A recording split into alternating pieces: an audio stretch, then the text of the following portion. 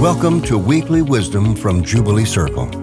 We teach the common wisdom of love and unity that is found in all mainstream religions, metaphysical teachings, mysticism, and inspired secular and religious writers and teachers throughout the ages. Our goal is to help you connect with your higher divine self and transform from the inside out so you can become a force for love and transformation in the world. Each week we bring you wisdom from our founding spiritual director, Reverend Candace Shalhoub, and other guest speakers. We hope you enjoy this week's Words of Wisdom. When we hear the word abundance, what do you think of? What's the first thing you think of? Abundance. Money. Food. Comfortable shoes. Comfortable shoes. Abundant life. Abundant life, yeah, whatever that means. Peace. Ease. Okay, ease. All right, cool. We all usually turn to material type things like money, food, new car, new house, travel, get and own lots of things, right? Isn't that the rule, whoever dies with the most things, right? There are even folks out there that teach this law of abundance and that it's simply just a way for us to manifest more stuff, to make all of our wildest bodily and material dreams come true. But none of that is really about abundance. It's just the ego's way to keep us living into what A Course in Miracles says is its motto, seek but do not find. Sure, we can get the car, we can get the house, we can get the vacation or anything else we desire in this physical form, but even after we do, we find we need more and more and more just to keep up with this feeling called happiness, right? You get the new car and then there's a scratch. Oh my God. That car just, right, see? She got a new car, now she's got a scratch. Dents. There you go. And a dent. Oh my, see? It's not a new car anymore. You take that thing back in. Abundance. That's not actual abundance. Abundance is when we invite the flow of wholeness into our lives. By surrendering to each moment, being curious about what it is that this moment is bringing to us. And when we accept the world as it is and seek to see the abundance that really is offered to us in every moment, then we can be led to the right actions that create a world of wholeness where everyone, not just a few of us, everyone lives that abundant life in that abundant world where all of our needs, if not all of our desires, are met. Abundance, jubilance, it's just another word for wholeness. It is the state of living where we understand that this limitless realm of God that we swim in all the time is always meeting our needs if we will just live into the love that is. And we're willing to receive whatever comes, whether our ego wants it or not. So when we can spend our days in a state of open-hearted living jubilance, resources will just flow in. They'll flow in, through, and around us in such miraculous ways that all we will know to say is, oh, yeah. Hear these wise and holy words from the Jesus story. Matthew 6:19 through 24. Do not store up for yourselves treasures on earth, where moth and rust consume and where thieves break in and steal. But store up for yourselves treasures in heaven, where neither moth nor rust consumes, and where thieves do not break in and steal. For where your treasure is, there your heart will be also. The eye is the lamp of the body, so if your eye is healthy, your whole body will be full of light. But if your eye is unhealthy, your whole body will be full of darkness. If then the light in you is darkness, how great is the darkness? No one can serve two masters, for a slave will either hate the one and love the other, or be devoted to the one and despise the other. You cannot serve God and wealth.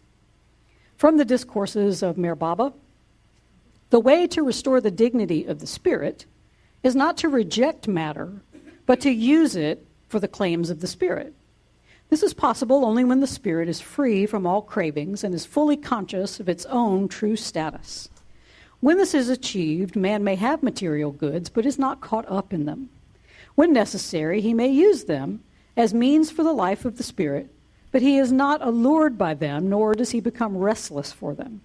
He realizes that in themselves they do not constitute the real significance of life.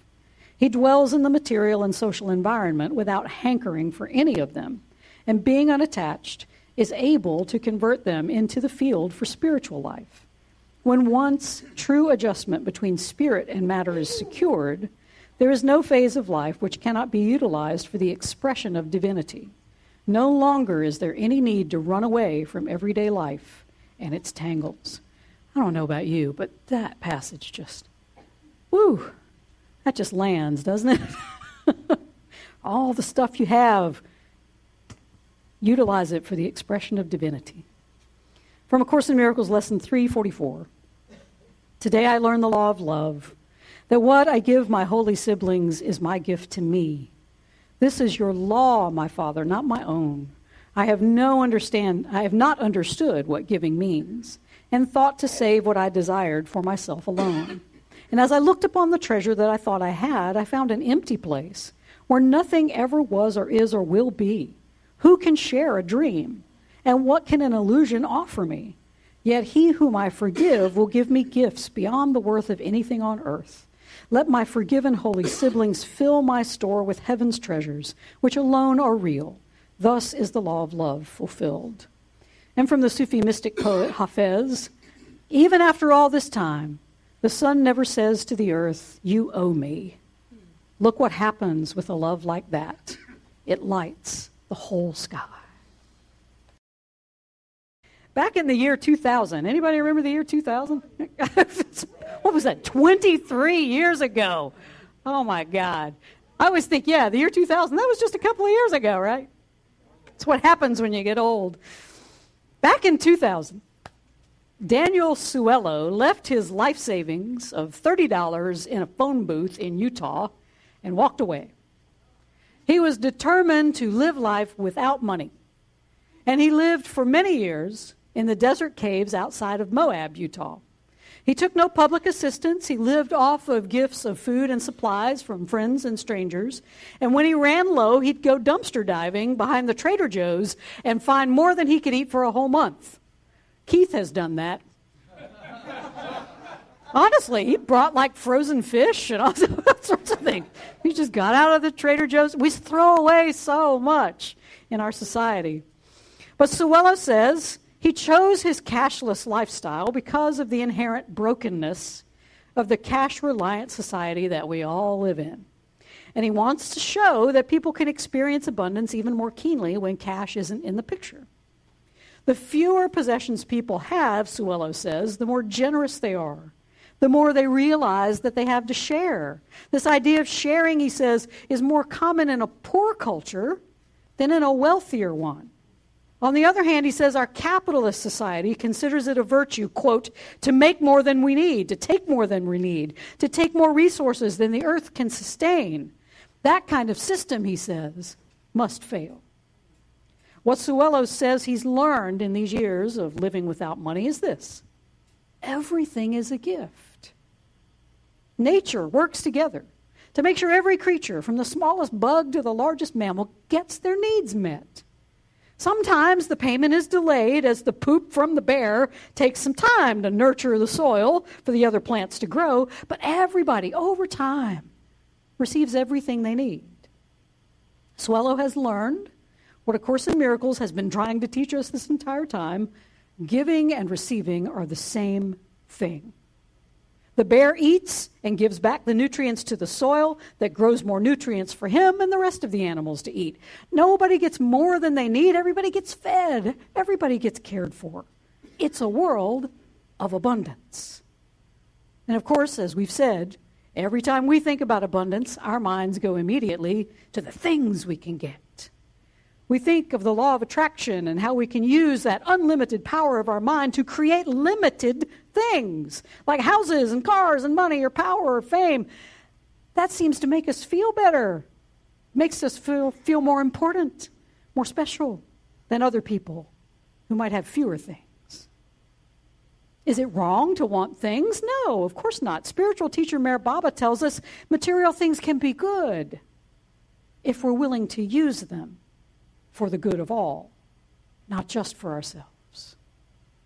Now that may sound all warm and fuzzy, but Baba says we can only truly do that. We can only put our worldly possessions in their proper spiritual place when we no longer desire them for what they are or what they can give us personally. Instead, we must desire things in this world for the sole purpose of how we can use them for a spiritual end. That kind of person, Baba says, realizes that in themselves, material things do not constitute the real significance of life. He dwells in the material and social environment without any hankering for them, and being unattached is able to convert them into the field for spiritual life. And this is the state that Daniel Suello has reached. He has things. He has clothing and food and shelter. He has a bicycle to get around, but he's no longer caught up in what these things can do for him, but how he can use them to bring more love, more consciousness into the world. In short, none of his possessions possess him anymore. And I dare say that maybe I'm speaking for myself, but I don't think any of us are quite spiritually prepared to leave our life savings in a phone booth, if you can find one of those these days, and wander off to live in the desert with not much more than the clothing on your back. This is the kind of dedication, though, that Baba is talking about when he says material things are okay to have. But where does that leave the rest of us? Now, I don't know about you, but I am pretty possessed by my possessions. I cannot claim to be anywhere near the spiritual depth of Suello or Baba or anything that he might be describing. That is not something, though, that should bring me or any of you despair. Instead, it's a good check. It's a good check-in on our spiritual progress. It's good to see where we are from time to time. Now, I may not be ready to chuck it all and move to a cave, but the message of both Baba and Suello, at least in my understanding, is this. We all live in gravy land, and we are all still there, even though the ego would have us believe that we have been plopped down into the middle of Scare City. Get it? Scare City. Where it's everyone for themselves, and we're convinced that there's not enough to go around. Jubilance, abundance is your natural state of being, not a state of having, doing, or attracting. It is just what we all are. Welcome home. You are in gravy land. Oh, but the ego, it loves to convince us that our little piece of property here in Scare City is where we belong. Not only that, but that little is all we deserve. And we should always be striving for more.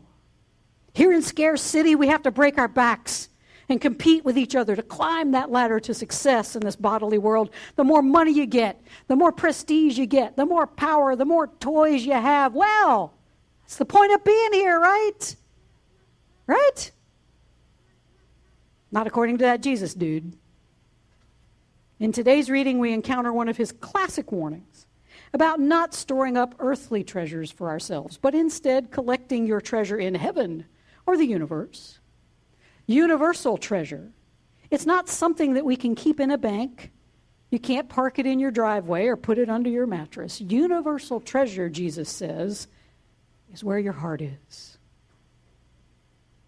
Both Jesus and Baba agree, though our hearts get confused sometimes because they can be full of craving, full of attachment to things.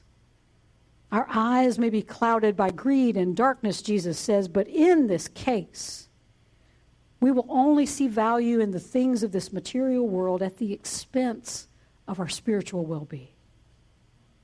But in this moment, Jesus says we have a choice, and it's one that we can't halfway make. We cannot serve both God and material things. If we do it by half measures, then we get half blessed in return. We struggle on the border of gravy land and Scare City, trying to keep our citizenship in both. Right? Here's the border, and we're trying to stay. Got to have both. But in this moment, you got to choose.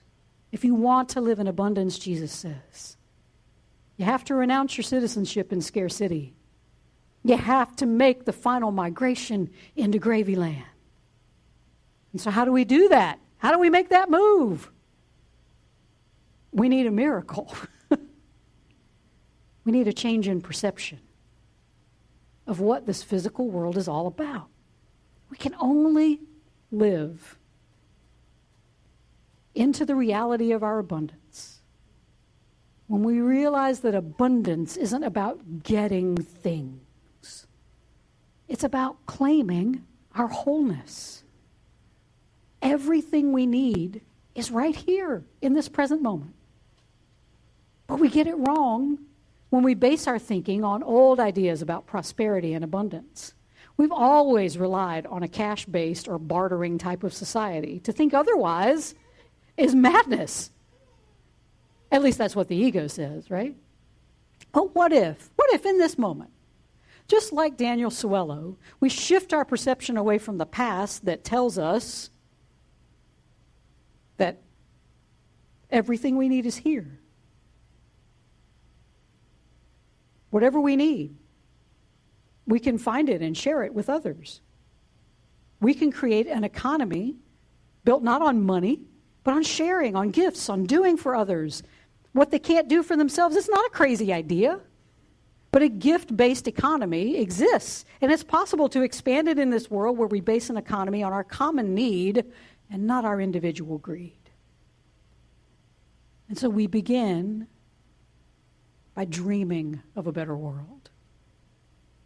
One where everybody gets fed, where everybody gets clothed, everyone is housed, everyone is encouraged to share their talents and gifts with everyone else. Our minds are powerful because these bodies house unlimited beings who can call new, unthought of realities into being. We created the one we're in now. Why not work together to create a new one that's based not on greed, but on mutual respect and care and compassion? But our ego, the mayor of Scare City, oh, that's just a pipe dream. You're crazy. That is a liberal communist lie from the pit of hell, and it will bring personal ruin to everyone. Socialist, right. You're going to have to give up your toys. You're going to have to give up your power, your prestige. You're going to go have to live in a cave like some prehistoric, barbaric human. And we believe it when the ego tells us that. And so we just continue. We create more of the same. We yearn for abundance in all of its familiar forms. And we refuse the wholeness, the holy wholeness that the holy offers us in every moment. And you know what? I don't blame any of us. What I'm talking about is not easy. The illusion is comfortable. The idea of being outside of it is frightening. We've chosen our master already. We're living comfortably, if not happily, here in our digs in Scare City. Gravy land, that's a pipe dream. Utopia. But what if it isn't? What if, jubilance? What if we're already in gravy land, where abundance flows in all of its forms and it's just waiting for us to be able to see it? A Course in Miracles teacher, Ken Wapnick, says, what makes us whole, what brings abundance, is when we turn our power to create over to the Holy Spirit. When we suspend our disbelief, even for a moment, we can receive a miracle of a new perspective, a new way for this world to live together. The miracle, Ken Wapnick says, does not give us material things. The miracle simply undoes the defenses that were based on our belief in lack and which reinforces this scarcity principle. This process then returns our mind to its original and ongoing state of being one with God, having everything that God gives us in creation: joy, unity, freedom, and happiness. But when we think of abundance, we think about getting or having more of something, whether it's tangible, like a material possession, or even intangible, like influence or love or power. What if, though? What if abundance is not about addition, but about subtraction? And I know we were told there would be no math, but what if abundance is really just about removing all of the barriers that we have put in place to protect ourselves from its true nature. What if abundance is truly less than it is more? And more is just a demand of our ego to prove abundance. Yeah. I think Daniel Suello would agree. He says, if we eliminate the things we know we don't need, and then the things we think we need, we realize that we don't need those, and so they just keep dropping away. Abundance, then, it's not about figuring out how to get more of anything. It's about needing less of everything to be satisfied, to find the true joy that resides within us. I think Jesus might agree on this point, because if we're truly to select one master over the other, the separation of the ego versus the unity of our higher divine self, then giving up the things that we think we need are part of the transition. I mean, spiritually, after all, it has been said, spirituality is a process of subtraction, not addition. But when we gain by seeking less in this material world, what we gain is immeasurable. Our reading from A Course tells us that when we learn the law of love, this is a law now, this is not a suggestion, the law of love, we understand that whatever we think we've gained in this bodily world is nothing but dust. Can't take a darn thing with you. That the Egyptians tried, but it's still there. Everything in this bodily world, it is impermanent. What happens when we subtract the impermanent is that we find the permanent. And the permanent is not in things, jubilants. It is in one another. It is in relationship. Who can share a dream, A Course asks? And what can illusions offer me? Yet he whom I forgive will give me gifts beyond the worth of anything on earth. Let my forgiven holy siblings fill my store with heaven's treasures, which alone are real. Thus is the law of love fulfilled. Abundance is the law of love fulfilled. It has nothing to do with how much stuff, how much power or influence you may have in this world around you. It has everything to do with how much love you have and how much you're willing to give away to bring even more love into your experience. Jubilance, giving is receiving. We say it all the time, but it's true. When you give away material stuff, it's true, you have less material stuff. But when you give away what you truly possess, and that is love, joy, peace, compassion, things that are not impermanent, by the way, all of that comes rushing back to you a millionfold and more. A Course tells us that whatever is missing in our life is exactly what we are not giving, and that is because giving and receiving are the same. If you feel like your life is lacking an abundance of love, peace, and compassion, it's because you're not giving it away fast enough. Moments are passing by when you are not giving love and peace and joy and compassion, because if you were, you'd be swimming in an ocean of love and peace and joy and compassion all the time, no matter how chaotic or crazy the outside world seems to be. So how do we achieve this state of blissfully paring down to our abundance? We pack up our home in scarcity and we move to Gravyland by constantly giving away the only thing we ever really possess, and that is love. Love. It's all you own. It's enough.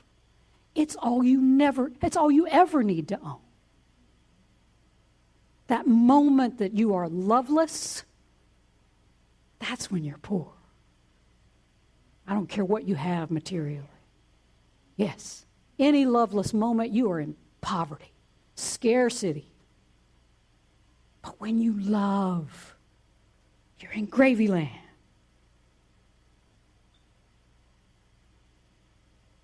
So we embark on this grand tour of forgiveness for anyone or anything that we blame for causing us or the world unhappiness or despair. We can forgive because in the grand scheme of true reality with a capital R, offenses cannot exist. Someone may do us wrong in this physical plane, but that's just part of the cosmic lesson you're here to learn. We may not give the offender the key to our house, but we do give them full forgiveness because we understand we're all in this cosmic classroom to learn that we are in this together despite this outward appearance of separation. So forgiveness is a lot easier if we focus on the intention and not the form. In this world of form, we see limits. We live in scarcity.